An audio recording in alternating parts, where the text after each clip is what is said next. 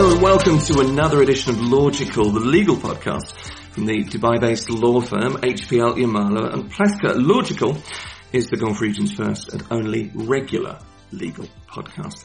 I'm Tim Elliott, socially distanced on the 18th floor at Dubai's Jumeirah Lakes Towers district at the firm's offices with the managing partner, Ludmila Yamalova. Always good to see you. Great to see you too, Tim. Thank you for welcoming me back. Now, in this edition of Logical, we're going to attempt to form a guide for entrepreneurs in the UAE. We're going to be talking about starting and running a business in the Emirates, the potential legal issues you might face or not during the process, and what to do if a business succeeds, but also if a business is on the edge of failure as well.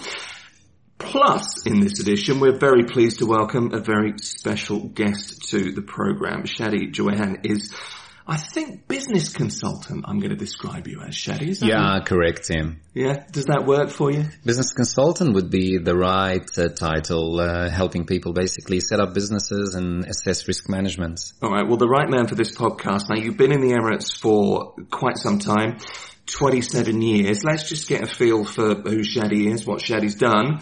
Talk us through your experience in the Emirates, first of all. 27 years, that really is giving my age away. Look, started in 95 in the aviation industry when it was booming in the UAE.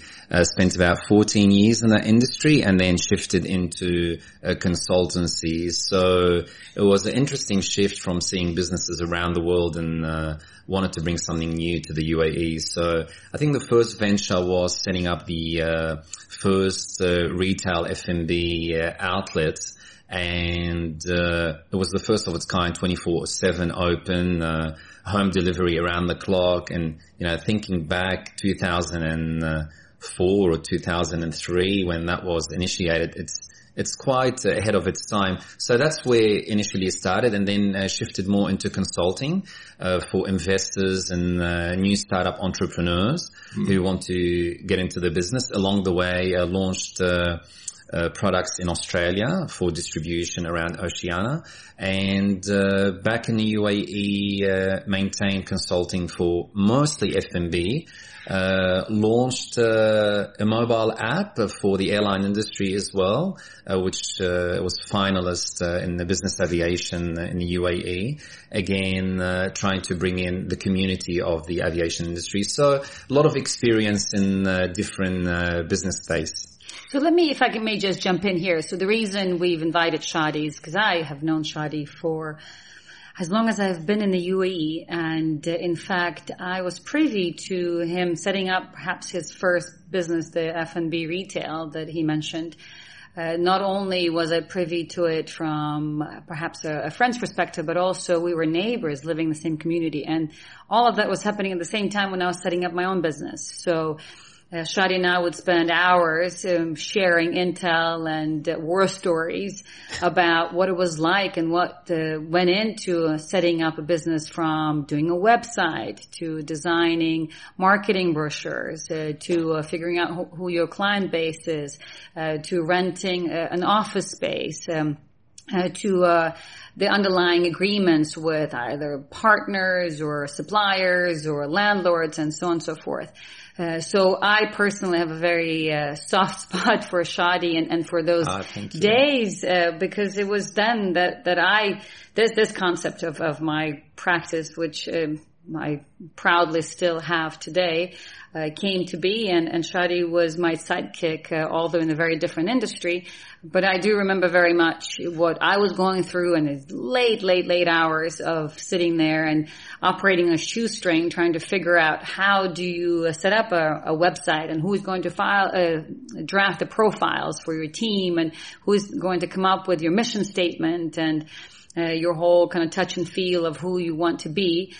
So we I guess we're each other's sidekicks at the time, and I saw Shadi built a very successful business, and I do want him to share more about that particular concept of what he managed so successfully to create at the time, which was truly one of a kind and perhaps first one in the UAE of the 24/7 experience of being your community F&B that was very readily available and always offered just top of the line, not just product, but services. And I just always remember Shadi in particular because anytime I would go to his outlet, I didn't want to buy very much. It would just always be one or two things. But I would, whenever he was in the shop, I would come back with about 100 items because he was just the perfect sales guy who would just talk about each one of the products that he would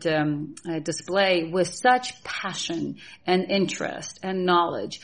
And that in any industry, in any country is the recipe for success for businesses. It's just when you truly put in your heart and soul, into your business. And that's exactly what he did.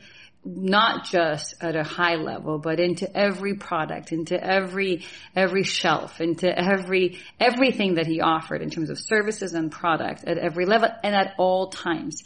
And so I obviously fell prey to that too. And every time I would go, I would spend thousands of dirhams buying his things because, not only were they superb quality products, but I knew so much about them and they were really one of a kind at the time. So that's really why I personally always enjoyed Shadi's story, that first business story, because I was part of it, because I benefited from it and I saw him go through the process from A to Z.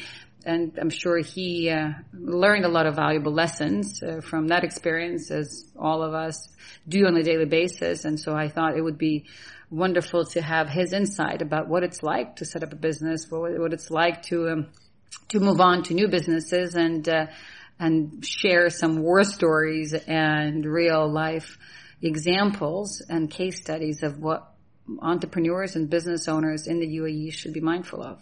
Well, you're painting a picture here of, essentially there's history, that much I can see. And obviously you shared experiences together as you were setting up businesses at the same time.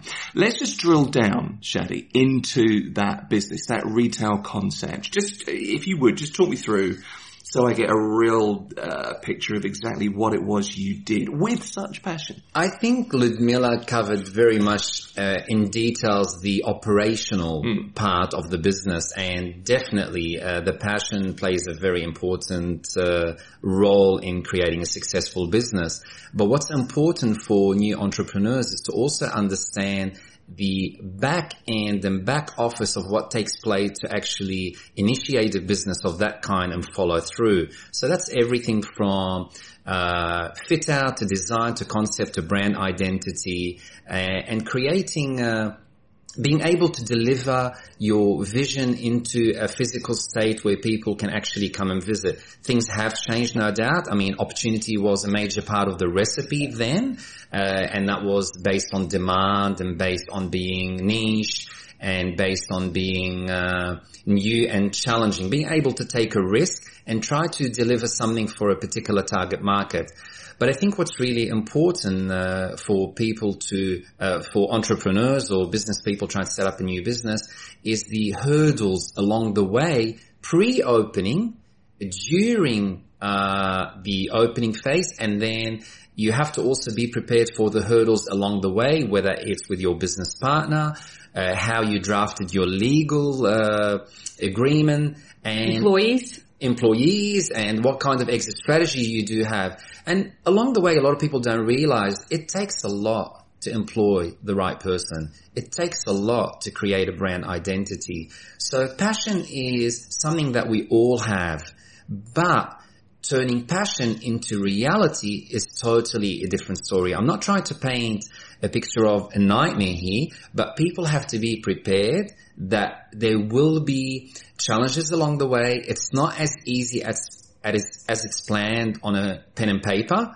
or on a board saying, oh, that's what we're going to do. Step 1, we're going to get a trade license. Step 2, we're going to find the right location and so forth. I think what's also challenging a lot of people do not look into is the relationship is not only with your partners or your employees, but also with your developer, where you are actually leasing. If you are going into a retail kind of space, you might be going into online space, but there you have to also depend on third parties who are going to do the pick and pack or all the way through to the last mile. So always you are depending on a third party that could throw the spanner in the works. So it's very important that you research your suppliers, your vendors, your developer, and always be prepared for something to go wrong. I'm not saying it will go wrong, but if you are prepared and you do have the foundation, it will be a smoother kind of exit strategy than finding yourself in deep water. If I may just add to that, because what's important to highlight off of what Shadi just said is that it's very true for business setting up here. There isn't a manual that gives you the A to Z. This is what you do in setting up a business, from the license to the lease, to the employees, to the end of service payments, to your suppliers not paying you, to the exit strategy. There is not that kind of a roadmap or checklist of what you need to do for businesses in the UAE in particular. Part of it is just because it's such a new country. Part of it's because it's developing so rapidly. But also part of it, it's I think, in the way culturally. Because the UAE, at least when I came here, it was the success story. And a lot of people who came here, they come with the expectation of the success story, and they want the world to see nothing else but the success. So the reality is such that often we don't really hear about the challenges and the hurdles that Shadi mentioned. People only portray a rosy picture. Everything's great. They've got a successful business and I'm doing so well. So most of the time, and I've seen it in my business, I've seen it from my friends' businesses and from our clients' businesses, we don't really know. We don't really hear about what's really going on behind the scenes. And that's why for anyone who is starting into business, and that was also the case for me, all I heard was success stories. And when I was setting up, I struggled so much, and still to this day things are challenging, and the challenges are ever evolving. But back then I just felt like, am I the only one who is struggling? Because everybody else is talking about how well they're doing. And so I think that in of itself provides a bit of misinformation, if you will, to new businesses and entrepreneurs, because they expect to step in, set up, and succeed. And that's just not the reality. And the thing is that it's a real double-edged sword, isn't it? Because there are two sides to that. You can be Mr. Super Confident, Mrs. Super Confident, Miss Super Confident, whoever, and you will succeed, or you could fool yourself because you just don't have quite what it takes. It always strikes me, and I don't know if what you're going to say to this, Shadi, but you have to, if you're going to start a business and you're going to aim to succeed, it has to come from somewhere. You have to have that. There's something in you that has what it takes to make this work. How important is that? 100%. It's an accurate statement. Not only do you have to be prepared, you have to be willing to sacrifice.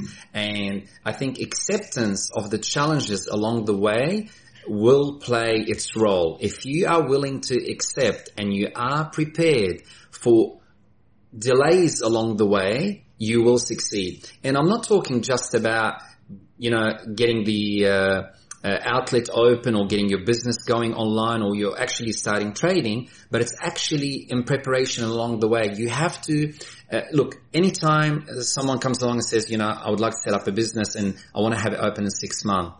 That's impossible these days. You have to be prepared. If you are targeting for 6 months, prepare for another 6 on top. The delays along the way are outside your control. So whether it's getting an NOC from the developer, whether it's change of plan to your design, whether it's change of fit out company, or it could be something as simple that DIY, you can't upgrade your power availability, and that could just hold you up to 6 months to a year. There are many businesses in the UAE that basically are already on the back foot before they have even opened due to delay. Yeah, and very much so. And that, to that end, and this is where us here sitting in the legal industry, we so often wish that a lot of these entrepreneurs or businesses came to us earlier.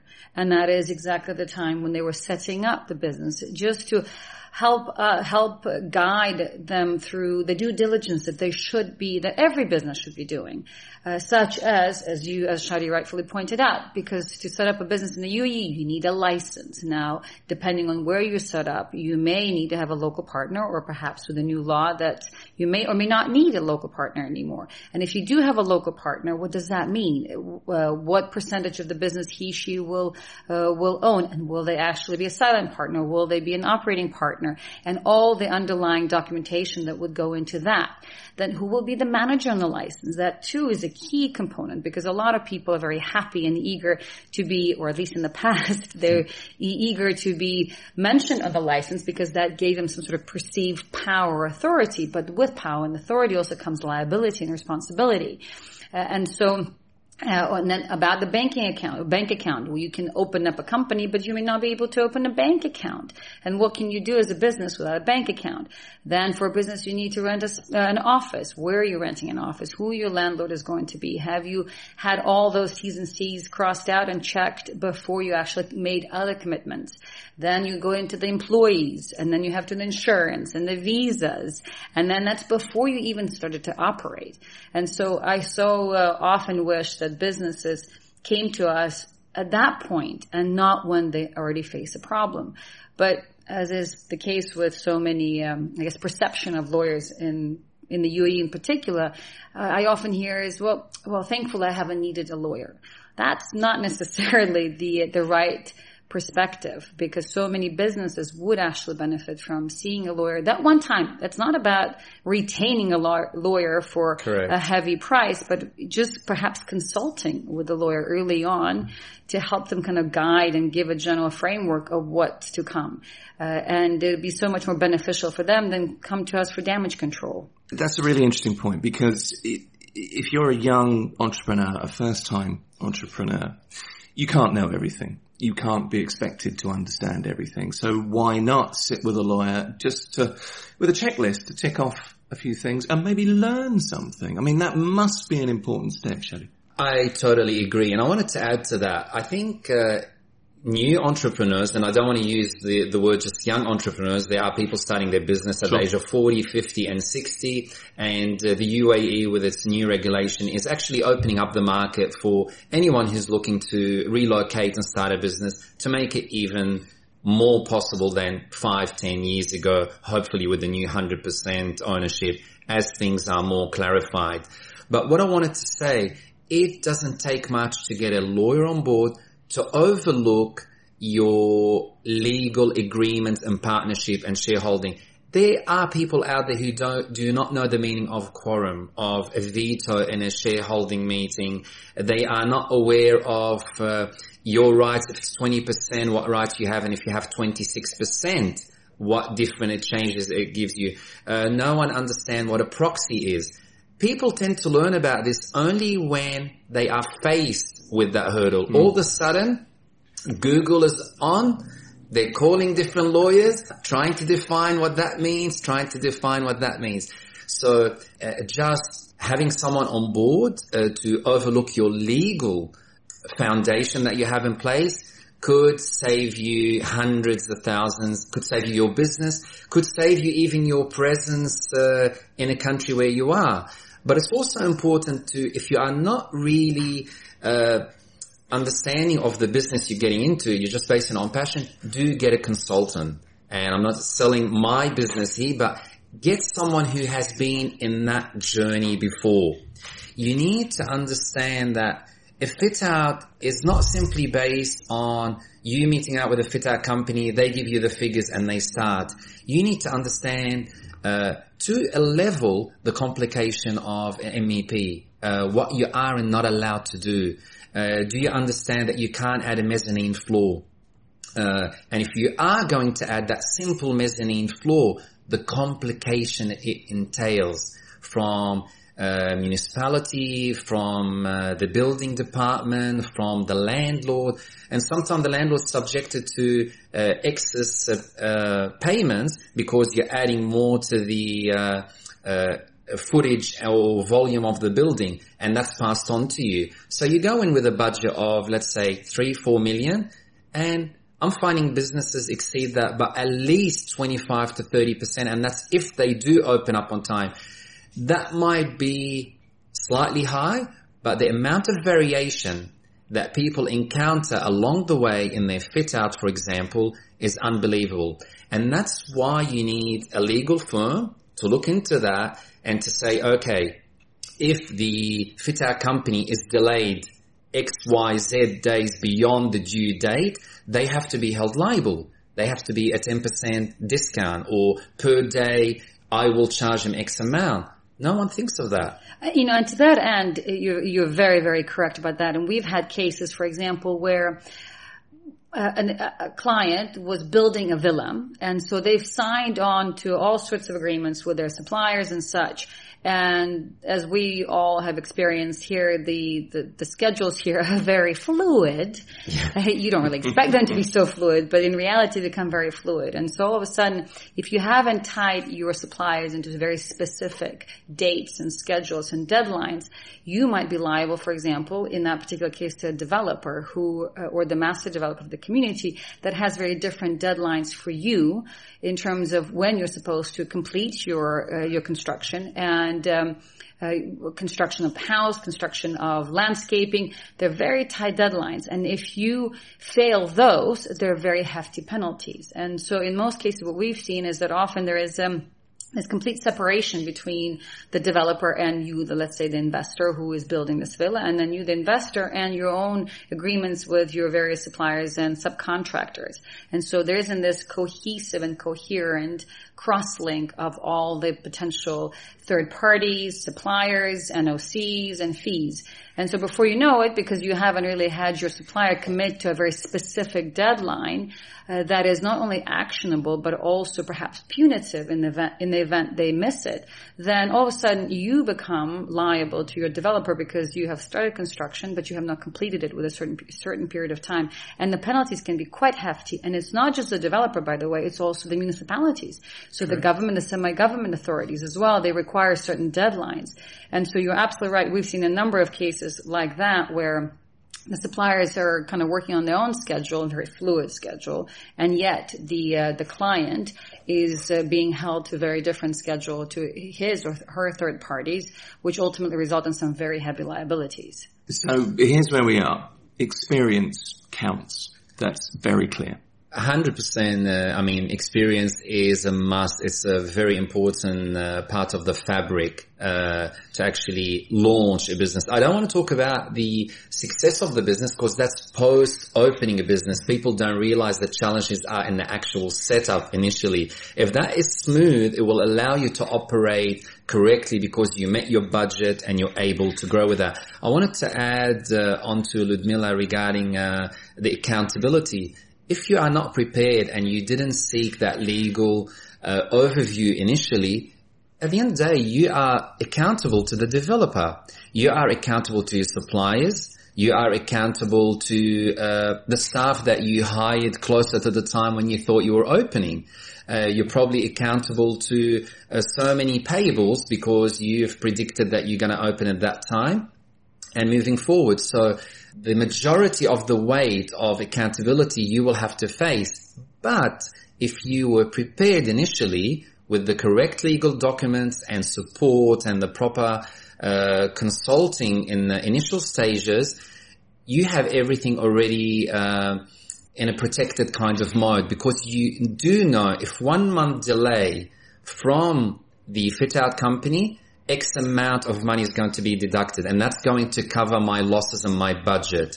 And maybe that's going to cover payments to the developer as well. Again, it all depends on how that agreement is basically filed or agreed upon between you and the fit-out company. A lot of people don't take security checks from the fit-out companies, which they actually have the right to protect themselves.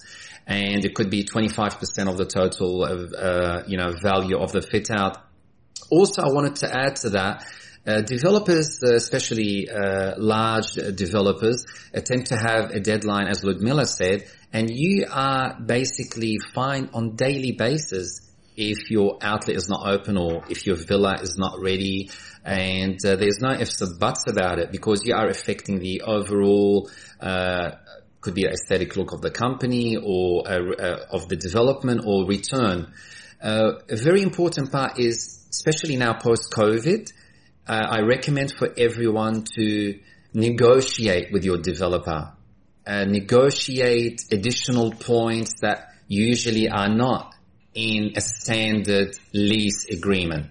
I mean, that's a really important point, isn't it? There's no, the buck stops with you, and you have to get the best possible deal for you and your business and your employees and for the continuation of the business.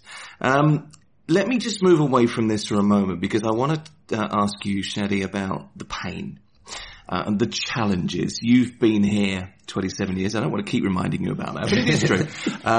But you've been through, some painful lessons, I guess, in business and challenges in business. Without giving too much away, talk me through what you got through and how you got through it. Well, don't worry about reminding me of 27. I came here when I was 3 years old. So I'm 30. So that takes the pain away. So pain, every entrepreneur should be prepared for taste of pain along the way. If it's not your developer, it's your staff, it's your supplier, it's your concept need changing to meet the right demographic, etc. Personally speaking, I learned a lot. I learned a lot about accountability because I was not as prepared as I should have been. I allowed passion, I allowed trust, and I allowed the normal status quo of everything going well to blind me. So what I have learned from this is to, even though your business partner and your staff are wonderful and your revenue is great and your identity at that time, your brand identity is serving you well, you have to be prepared to evolve. You have to be prepared to question things. You have to be prepared to say, am I moving with the times? Is my legal agreement with my business partner the right way as where we stand today? You know, do I have an exit strategy, or does it seem like they have an exit strategy to get me out?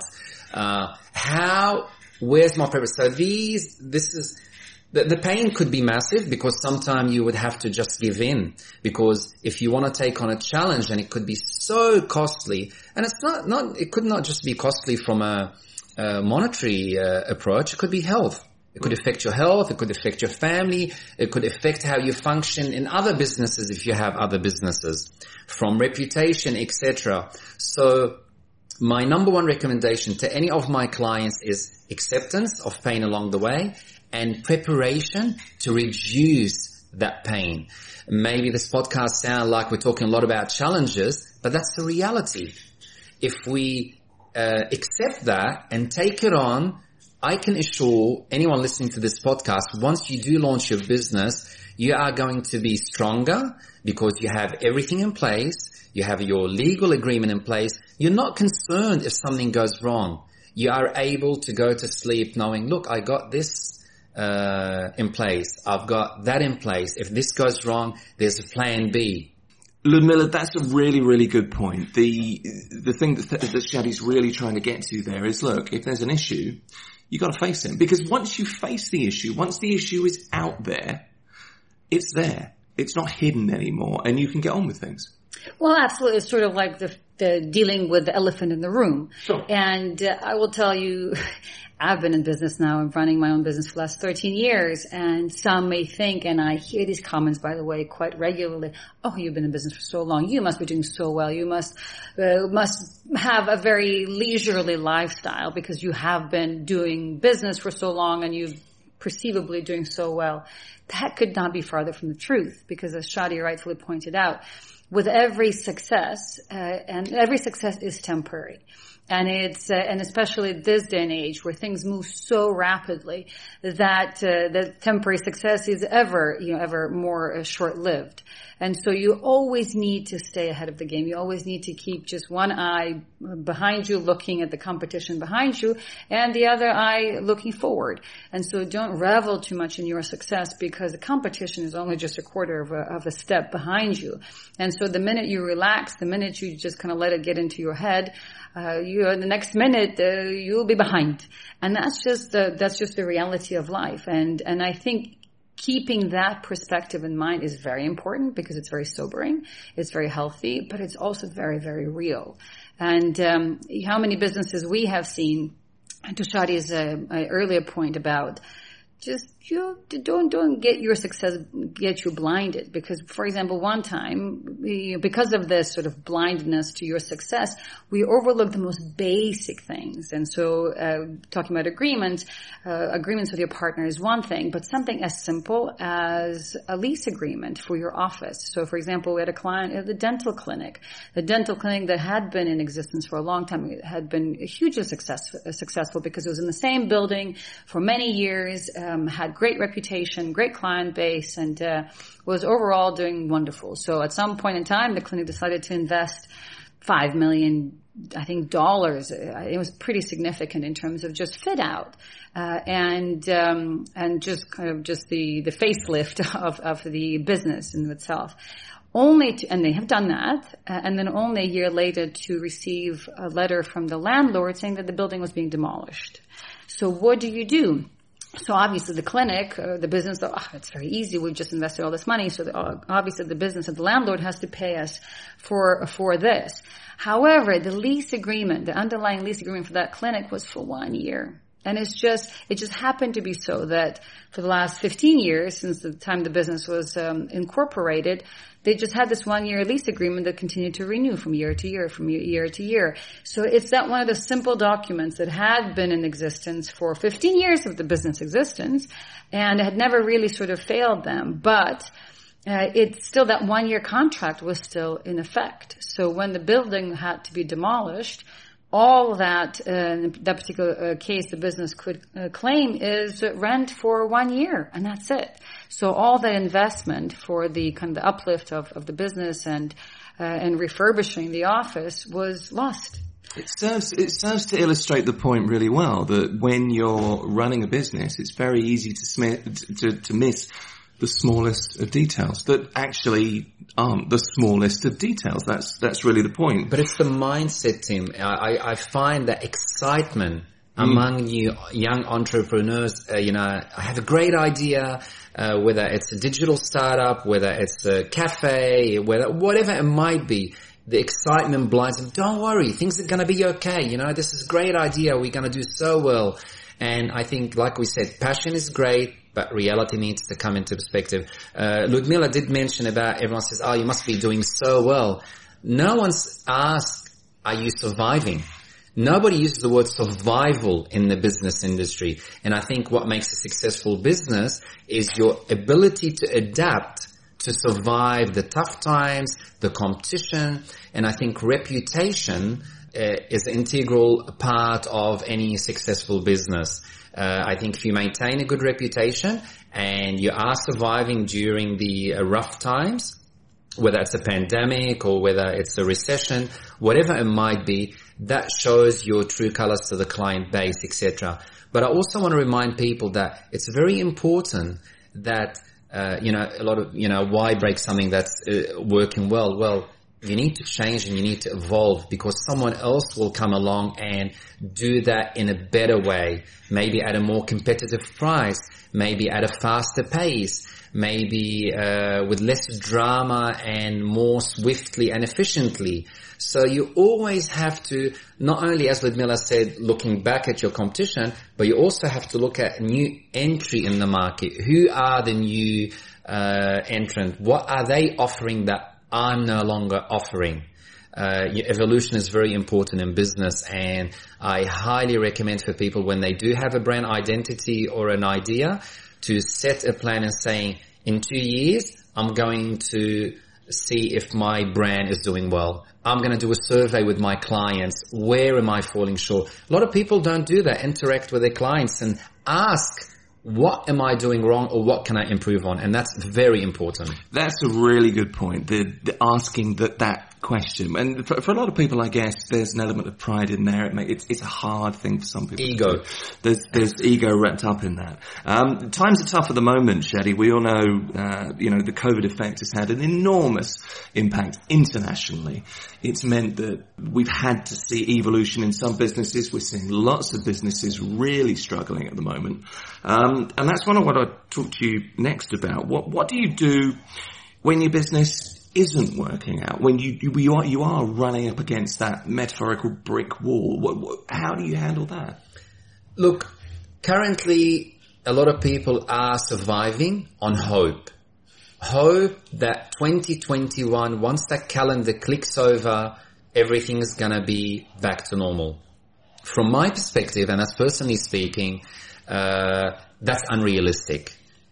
Businesses have to change even if the vaccine is available tomorrow and travel opens up to normal. I think what the pandemic has actually exposed is the ability to operate with less manpower, more reliance on technology, more reliance on third party that could fulfill your needs without needing an actual retail store. I think the retail industry as a whole, the physical retail industry, whether in shopping centers, etc., need to reinvent itself.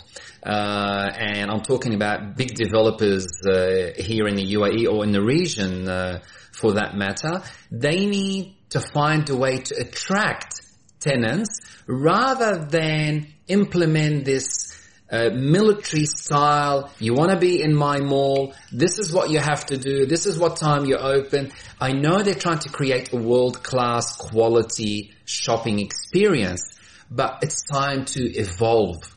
Yeah, as part of that evolution, because we represent a number of clients who are also in the retail industry, there have been a lot of retail practices that have been in existence in other countries, for example, such as the US, where the retailers or the mall owners work kind of in partnership, if you will, with their tenants.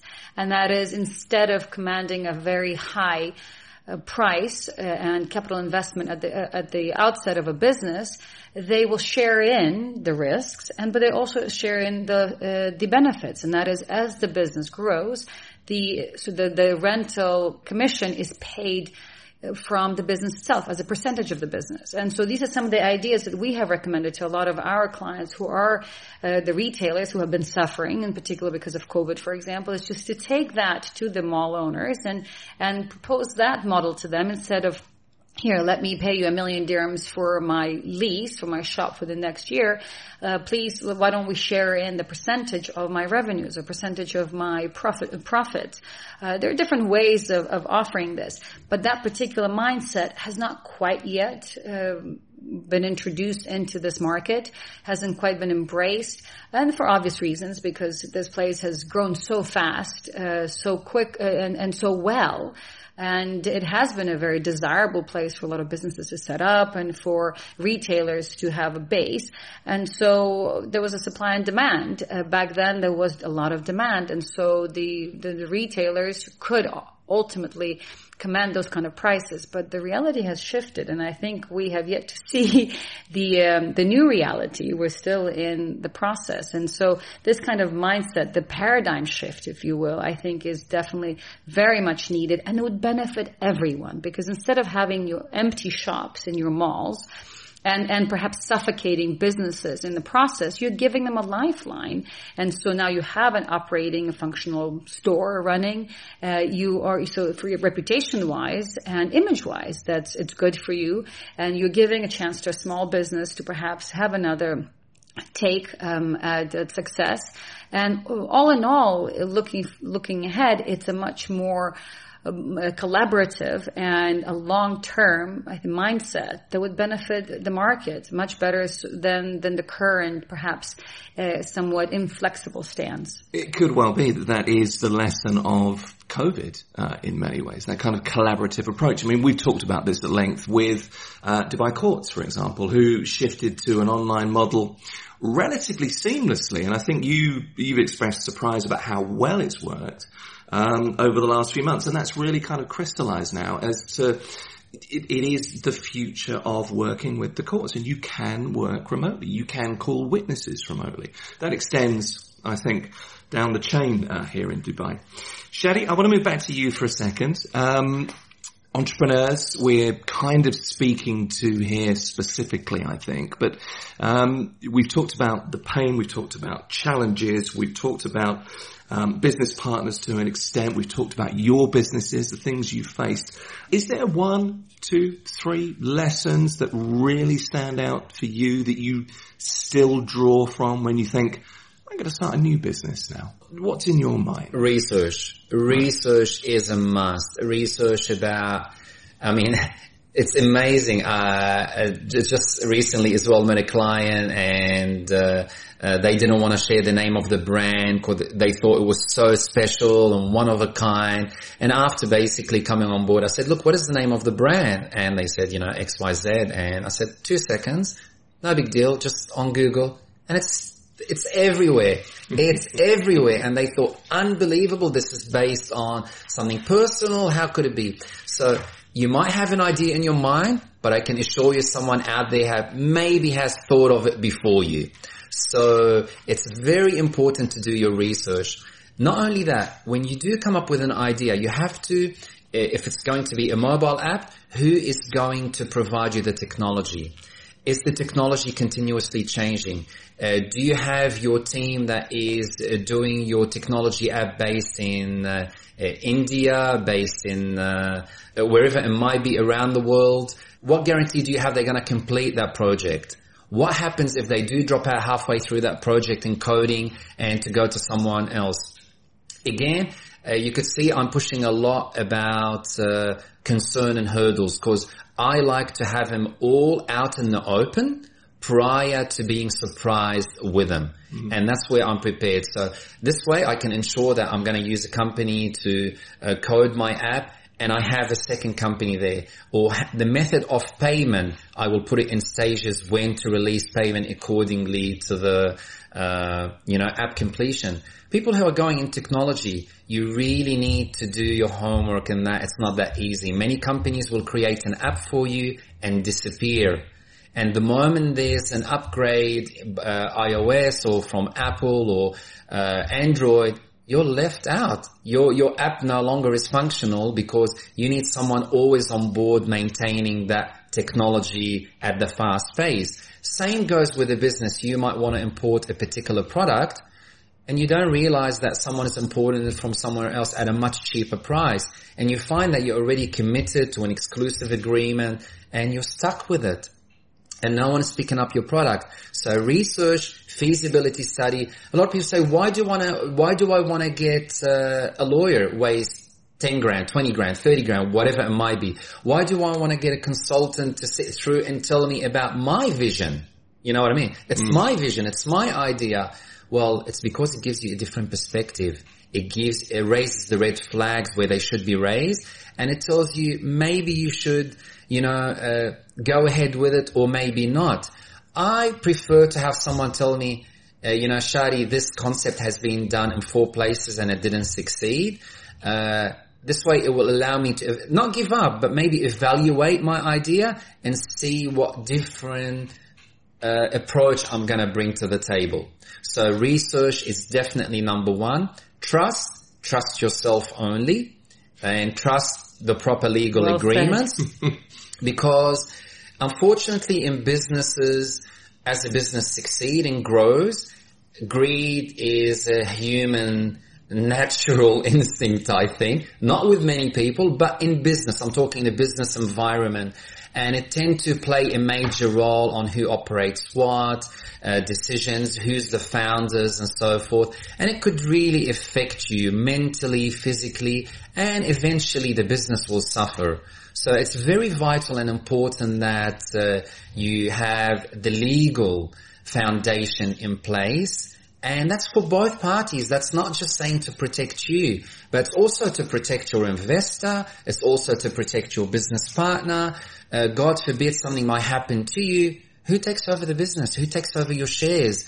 What do you have in place? Are these adversities along the way prepared for? Is there a will? Do you understand the legalities of a will under the UAE law or Sharia law, or if you're an expat or so forth? So all these questions come up only when things go wrong. No one wants to talk about them. So research, trust, legalities in founding a business, and a budget. Do not start a business if you don't have the budget. Saying a business is going to cost $10 and you only have $1, and hoping that when you open that you're going to generate revenue. No. That $10 should go into an escrow account. I'm saying this for people who are in partnership, where that's locked in. So whether you're facing a personal issue along the way or financial issue, that money is there to complete the business and launch it. There's nothing worse than halfway through a fit out in a business that your investor pulls out. And especially if you are, as Ludmila said, the operation manager, because you are so excited to be on the trade license as the operation manager, everything's going to fall on you. The investor is just a shareholder. You're the one signing the check. You are the account manager. You are the operational manager. Sort it out. When the developer goes to the rental dispute committee with your check signed by Ludmila, they're going to call Ludmila. They're not calling the investor. You signed for this check, Ludmila. Sort it out. So I highly recommend for people to take an hour or two, see a lawyer who specializes in business setup, see a consultant, see an owner of a previous business that you are entering. And I'm not trying to push you, but unfortunately you can't get someone to replace a lawyer, because they understand the law, they understand the draft, they understand what's missing. Also, scrutinize your lease. Always take into place that I'm entering in this development. This development might be shut down for unknown reason. God forbid there's a fire that takes place. Am I insured? Is my insurance going to cover me for force majeure and things outside the developer's right? Who's taking all these things? I hear it on a daily basis. I see it, and people tell you story. You're not going to believe what happened. There was a fire, or there's a new road, and we had to close the front of the shop. And this road is from the RTA, and it's going to take about a year to complete. Well, it's not the developer's fault. You might try to negotiate with the developer to get a discount, but at the end of the day, your business is going to suffer. What do you have in place to protect you?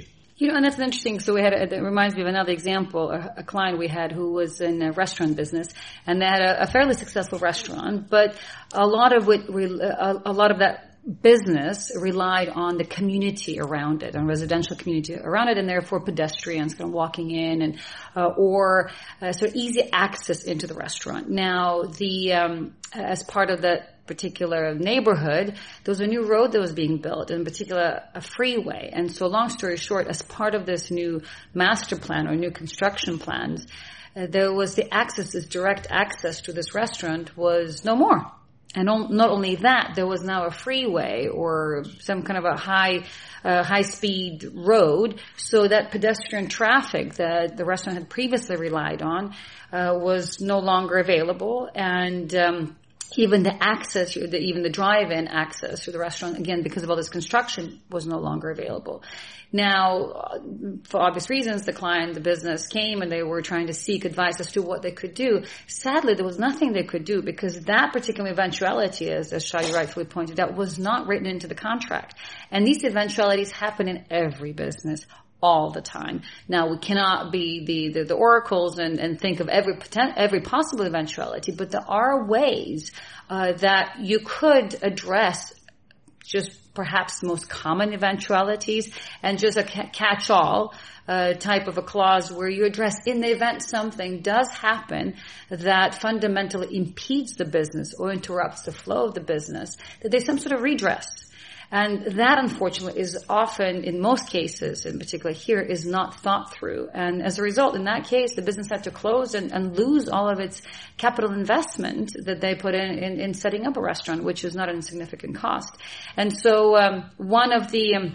And that's one of the other comments Shadi made earlier, and I wanted to address, is these standard contracts. And this is how a lot of the time these businesses end up with these so-called standard contracts, where they will not address these kinds of eventualities because whoever it is that they're entering their contract is telling them, this is a standard contract. You cannot change it. So you sign it or leave it. Well, a contract, by definition, is a voluntary instrument. You enter it voluntarily, and therefore, apart from very, very few truly standard contracts, you always have the ability to change. And the other side always has the ability to change if it wants to.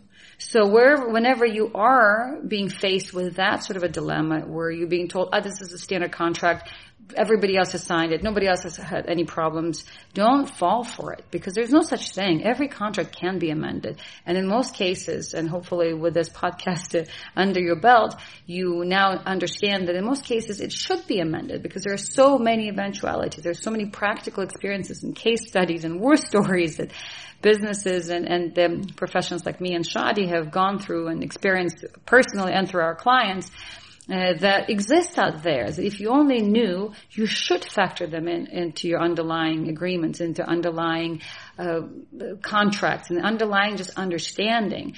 And so don't accept this is standard, sign it, and don't worry about it. Nobody else has raised this issue, which unfortunately we hear this comment here all too often. Yeah, don't be pressured. Do not enter it. This is your freedom. Your freedom is prior to signing on that dotted line.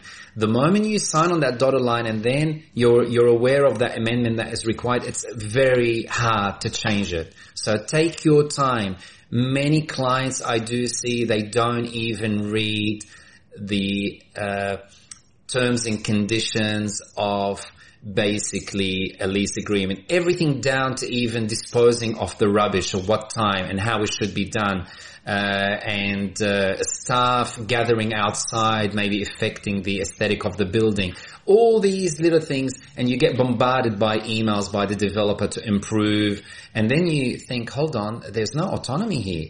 I'm living under a controllable business. And I think, again, agreements, contracts are flexible before you sign on them. You can always say no. If you are already facing a problem prior to entering an agreement, it means you are going to face a lot of difficulties later on. If your developer is not willing to meet you halfway, or your partner meets you halfway, it means forget it. So if you do feel there's flexibility, if you do feel there's light and possibility of changing some amendments or dates, etc., then it's going to work out. But the moment you start getting no, and rejection of amendment to the contract prior to you entering it, I would recommend exit, find another place.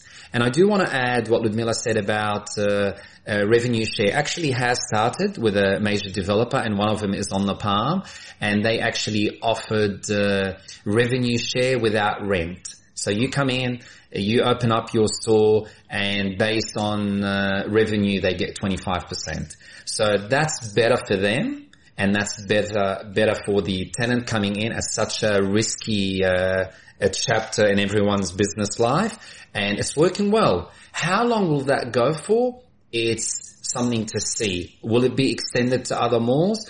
Is it better to have someone in there operating and earning a little bit of revenue than being stubborn and having it closed till the market picks up, or having all these hoardings rather than having a pop-up?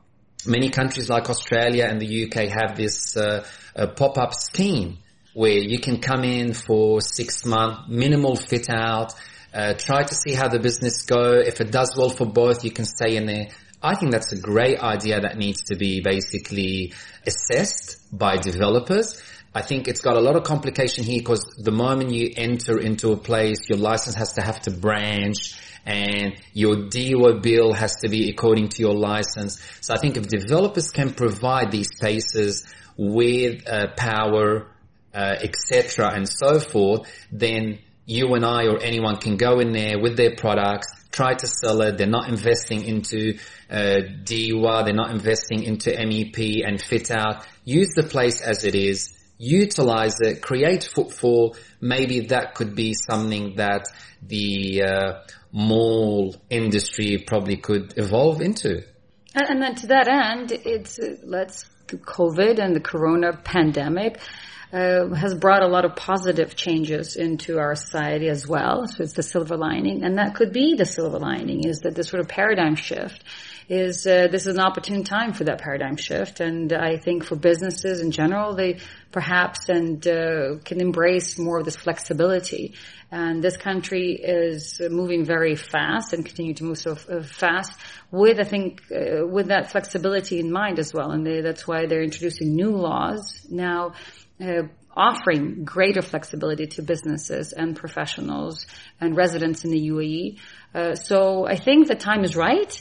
And therefore, this is the time to kind of reassess, as Shadi said, okay, how can we do things differently? How can we do things better? So don't shy away. Don't be afraid to raise your concerns and to state your position before you get committed. There is certainly some light being shone on entrepreneurial activity, and it does seem as though there's more encouragement there, for sure. Let me just, before we turn to you, Ludmila, I want for Shadi and I to ask you some specific legal questions about operating businesses, beginning businesses. But one final question really directly at you, Shadi, here, is not about the lessons you've learned, which are kind of, in many ways, almost advice, but I'm looking for a specific piece of advice that maybe you were offered and maybe you can then offer to a new entrepreneur. What would you say to somebody that's listening to this podcast thinking, I'm sold, I can do it, I can handle this, I'm going to go and see the lawyer, I'm going to get Shadi on board, he's going to consult with me, and I'm going to go for it. But what's the one piece of advice you might offer that person? #slow down. I also have advice. Good. Just do what you understand. Okay. I've had so many clients, and this is also kind of the upside of success and successful businesses here in the UAE, is that those who have succeeded in the past have greater appetite for new successes and new business ventures, and they get excited and they want to invest in new ventures. And as a result, they go into ventures such as Shadi mentioned that are technology-based, and yet they have zero technology understanding or knowledge.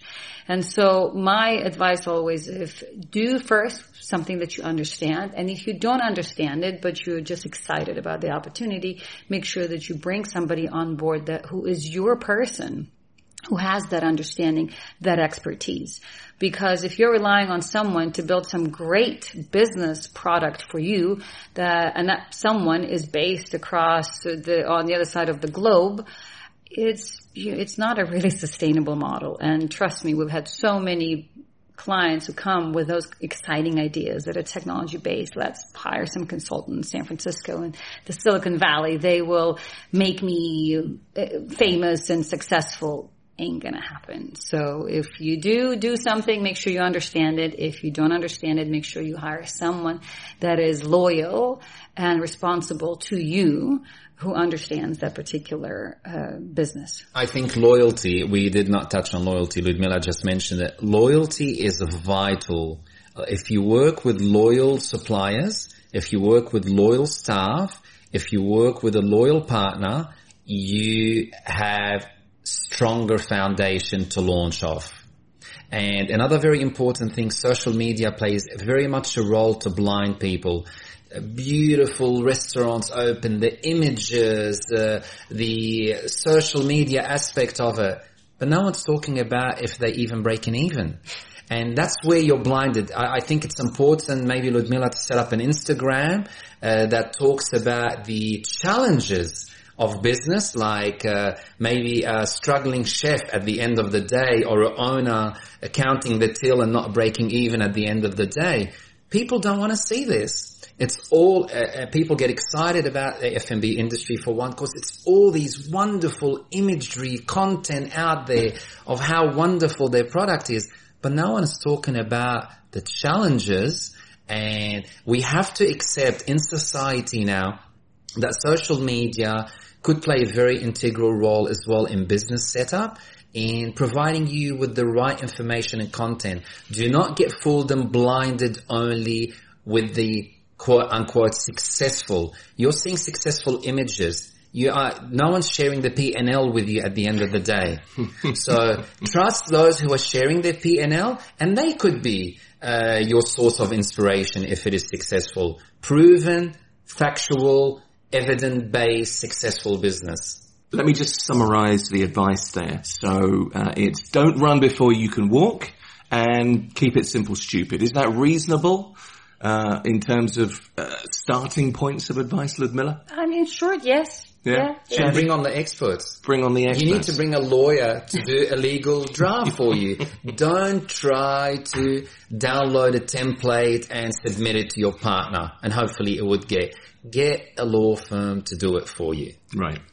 So I want to change tack now. Ludmilla, I'm going to ask Shadi to fire some questions at you. I'm going to fire some questions at you. But I really wanted to ask you some specific legal questions, broad but specific questions, common legal issues that you see in new businesses, new startups here in the UAE. Well, number one is lack of due diligence at the outset. And as we discussed earlier, it comes from anything from business issues and financial, budget, to employment, to landlords, to suppliers, to agreements. So just basic due diligence. And that, as simple as it may sound, most disputes and most legal challenges that we see stem from that. If only that due diligence had been done, perhaps the business would not have been started to begin with because it was doomed to fail. Or perhaps it would have been done differently on a different budget or with a different partner or in a different location. So basic due diligence is number one because that does tend to lead to most disputes. That's one. Two is whatever agreements you sign, whoever you sign along the way with as a business. And it's interesting how few businesses think that they still need to have agreements because they think, oh, no, we already signed. When we set up, we signed that lease agreement, we signed that partnership agreement, we signed those employment agreements, we're done.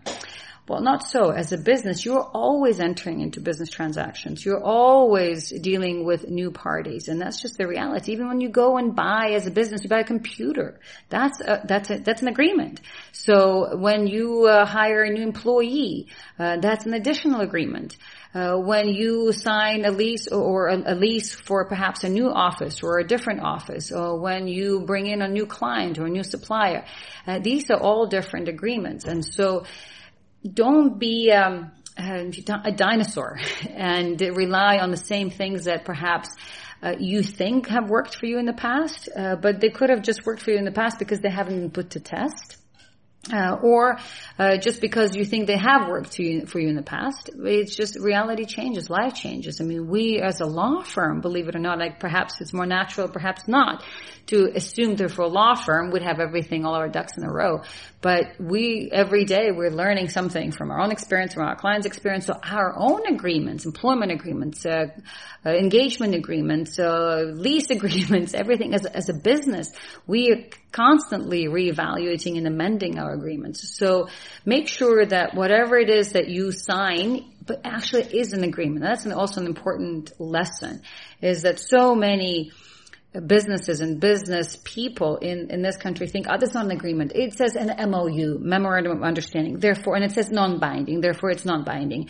Or, no, this is all only in handwritten, so therefore it's not an agreement. Or, it doesn't say that's an agreement, therefore it's not an agreement. That is not so. An agreement is anything where there is basically offer and acceptance and mutuality of obligations and some consideration, which basically is most the things that we do on a day-to-day basis. So everything is an agreement. So make sure that you have a proper agreement. And I'm not talking about, even for an agreement like that, you don't need necessarily to go to a lawyer, but just make sure that you understand what you're doing and that the important and most material aspects of your transaction or your contemplated transactions are on that piece of paper. They can be written in layman's terms, but they should be written out. So that's number two. So One is obviously due diligence. 2, agreements. 3, as Shadi had said earlier, partners. And partners, I don't mean just your partner on the license, but your partners in terms of your suppliers, your clients, your landlord, your employees. They're all considered partners, your subcontractors. So all the third parties you're dealing with, make sure you choose them well, and that you have a clear roadmap of what everyone's responsibilities and expectations are, so that there is that roadmap to guide all parties, 1 and 2, in the event of default, that you have something to go back to. So that's 3. And then 4, just be real, be practical, be pragmatic. Don't get ahead of yourself, and don't let success blind you, and just in general, and don't let other people's success stories fool you. So just be real, be pragmatic, and I'd say my personal advice, it is perhaps more business advice than legal, is that stay true to what you can do and what you can control. Because the minute you start flying beyond your reach, it is beyond your reach. And unless you have an absolutely proven and guaranteed, which is almost an oxymoronic way to say it, partner, then just be cautious. Be cautious before you start spreading your wings beyond your reach. Ludmila, I want to add regarding the point of agreement. I want to ask you, a lot of businesses in the UAE have the 51-49% standard corporate services kind of sponsorship where the local partner doesn't really get involved, but that's the regulation under the MOA basically. Now, a lot of business, I'm talking a lot, sign a side agreement that is not notarized. Now, does that agreement work in a court of law in case there's a separation between the partners, or it's 99% thrown out by the judge and they go back to the actual trade license, initial agreement, and the MOA? Excellent question, and all too common. In short, any side agreements that ultimately contradict the law are unenforceable. Okay. So in this particular case, if you have a side agreement that ultimately changes the ownership of a company away from what is required by law, such as 51% ownership by a local partner, any such agreements will not be enforced. And that, by the way, concept applies to anything in, not just in business, but in law, not just in this country, but everywhere, is that parties cannot, by agreement, override or sidestep the law. So in any case, whatever it is you do, whatever agreements you sign by whoever might have drafted them, some highfalutin and expensive firm and consultants, it doesn't matter. At the end, if the agreement contradicts the underlying law, it will not be enforced. So if someone comes to you with a side agreement, say, I need to split with my partner, what do you say? Well, it's interesting because we have these kinds of questions all the time, and perhaps moving forward we'll have much fewer of them. But in the meantime, and up until this point, we've had many of them. The reality is such, and we also hear these kinds of comments, but it's worked for me in the past. Yes, it will always work as long as that partner wants to honor that side agreement. But if they don't want, your only recourse is through the courts. And in the courts, nothing that contradicts the law will be enforced. So if somebody were to come and ask me that question, my answer is always, well, if you trust your partner and you're willing to take a risk, that's fine. It's better to have something than nothing. But at the end, just know what is legally enforceable, and everything else is just based on trust, whatever you make of it. Ludmila, a couple of questions to do with the actual running of a business. First of all, what are some of the most common disputes that arise when you're operating and running a business? But as an extension of that, when should a business take legal advice, apart from right at the beginning, as we have already learned? Well, one of the most common disputes we have seen throughout our practice, but certainly throughout COVID, is suppliers not paying. So business is not getting paid. Right. So business is not getting paid by their suppliers, by their clients, by their patients, what have you. So it's that, because as a business, you're in business to do business, which means to make money.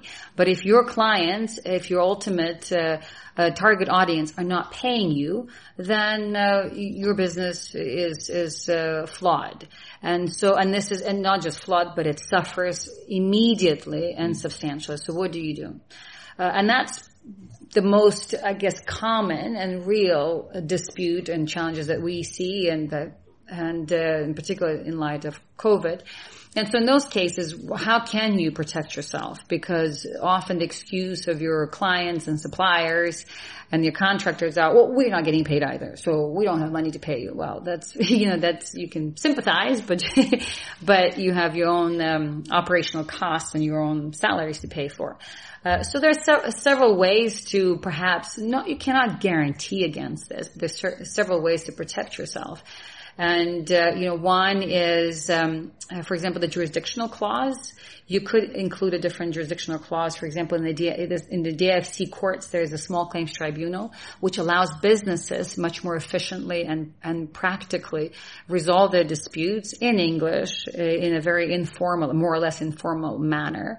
And which is huge for a lot of small businesses, because their alternative is to go to the courts and have everything argued in Arabic, and the timeline in local courts is much longer than, for example, the small claims tribunal in the DIFC. So that, as perhaps as theoretical as it may sound, it could, in many businesses' cases, help them tremendously, because because a lot of times suppliers don't pay, not because yes, their financial situation has weakened, but it's not to say necessarily they don't have money to pay you. They're just choosing not to pay you because perhaps you're a smaller entity to deal with than some other entities that they deal with, or they just want to keep a little bit of a cushion for themselves. So if there's enough leverage or pressure to put on them, they will pay.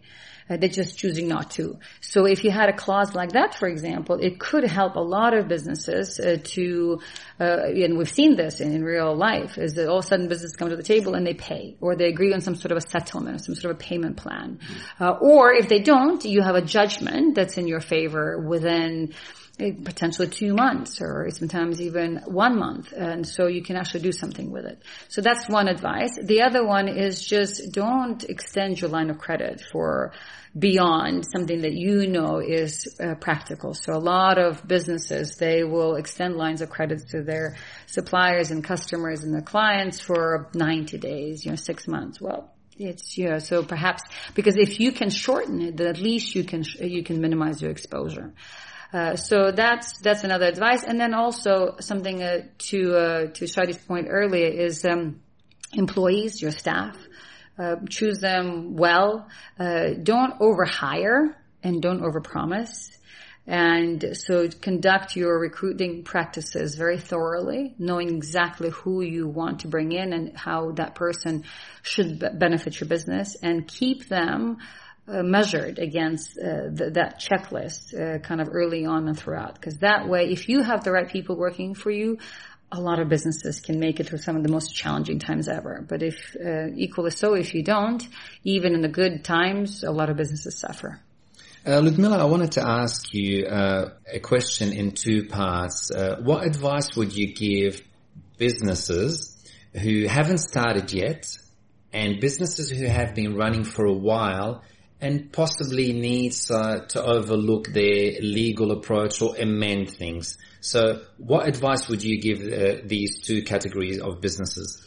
Well, for new businesses, this is an interesting question that comes at an interesting time, because the UAE, being the UAE, it's evolving so rapidly. It's actually issued a number of new laws.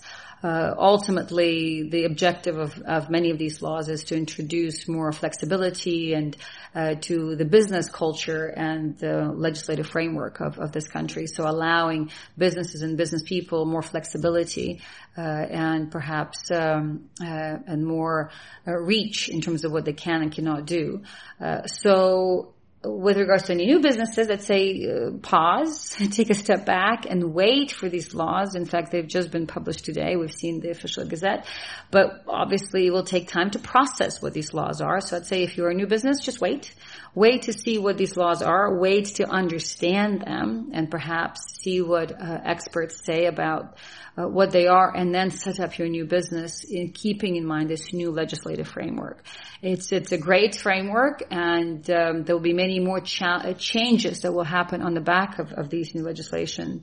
So therefore, as a business, don't rush. As you said, slow and be informed about what you're about to step in. So that's apart from whatever other comments and lessons that we have discussed earlier today. For any existing businesses, similarly, because now this new legislative framework will allow a lot more flexibility, perhaps that was not afforded to the existing businesses before. So it may be that they will want to restructure. And restructuring, just because there's a new law now, for example, not requiring for businesses to have a local partner, just because there's that new law now, doesn't mean that all of a sudden as a business, well, you've been a silent partner, hasta la vista, I don't want you anymore. No, because you have a company and you have agreements in place which ultimately provide for that structure and that ownership split, and therefore that partner remains. And just because there's a new law, the new law will apply to new companies and new businesses, but not to the existing ones. So if you want to restructure, you need to keep that in mind, and therefore you need to make sure that you approach your partner or your partners knowing what perhaps the new legislative framework is and what previous legal requirements were, so that you can negotiate your exit with the right information in mind. Time for final thoughts. Shadi, 30 seconds. Final thoughts on this podcast. Really, we've been talking about the questions that arise when you're running a business here in the UAE. You're a new entrepreneur. How would you sum up? To sum it up, basically, as I said before, slow down, be prepared. The UAE is seeing a lot of exciting evolvement into the rules and regulation on how to launch. What's very important, always expect the unexpected in business. It's like every marriage that's going to be wonderful and beautiful, but it might end up in a divorce. So how are you prepared for it? What do you have in place to protect you and to protect the other party as well, and your brand? So the bottom line is be prepared and due diligence and have the right team supporting you. Simply by having a passion and idea, not necessarily is going to equal a successful business. Preparation, on the other hand, and determination and being resilient to these challenges will basically help you survive the rough patches. I'm going to allow you the 60 seconds you took there. That's fine. Ludmila, exactly the same question to you. Yeah, I'll comment from the legal perspective, and that is just know what the legal framework is and in which you operate, know what the laws are, and rely on the advice of those who are experienced in a particular area that they advise you on. And that is, a lot of the times we hear clients talking about, well, this is what the law means. Well, it actually doesn't mean that. Or they will try to interpret their own law. So my advice is there is, in addition to everything else we talked about, well, there is the law that's as written in the books, and then there's the practice as to how that law perhaps is being either interpreted or applied in the courts. So have also practical understanding of how things work in legal terms in real life, not just in theory. And that will definitely help a great deal in terms of preparing yourself for whatever eventualities might happen. And one specific example, to Shadi's earlier point, is about the local partners. So these side agreements, there's so many businesses that have been set up on the representation the side agreements are valid. Well, in practical terms, if those businesses had received advice from experienced professionals, they would have known that they were never valid. So know the law and know also the practical application of the law.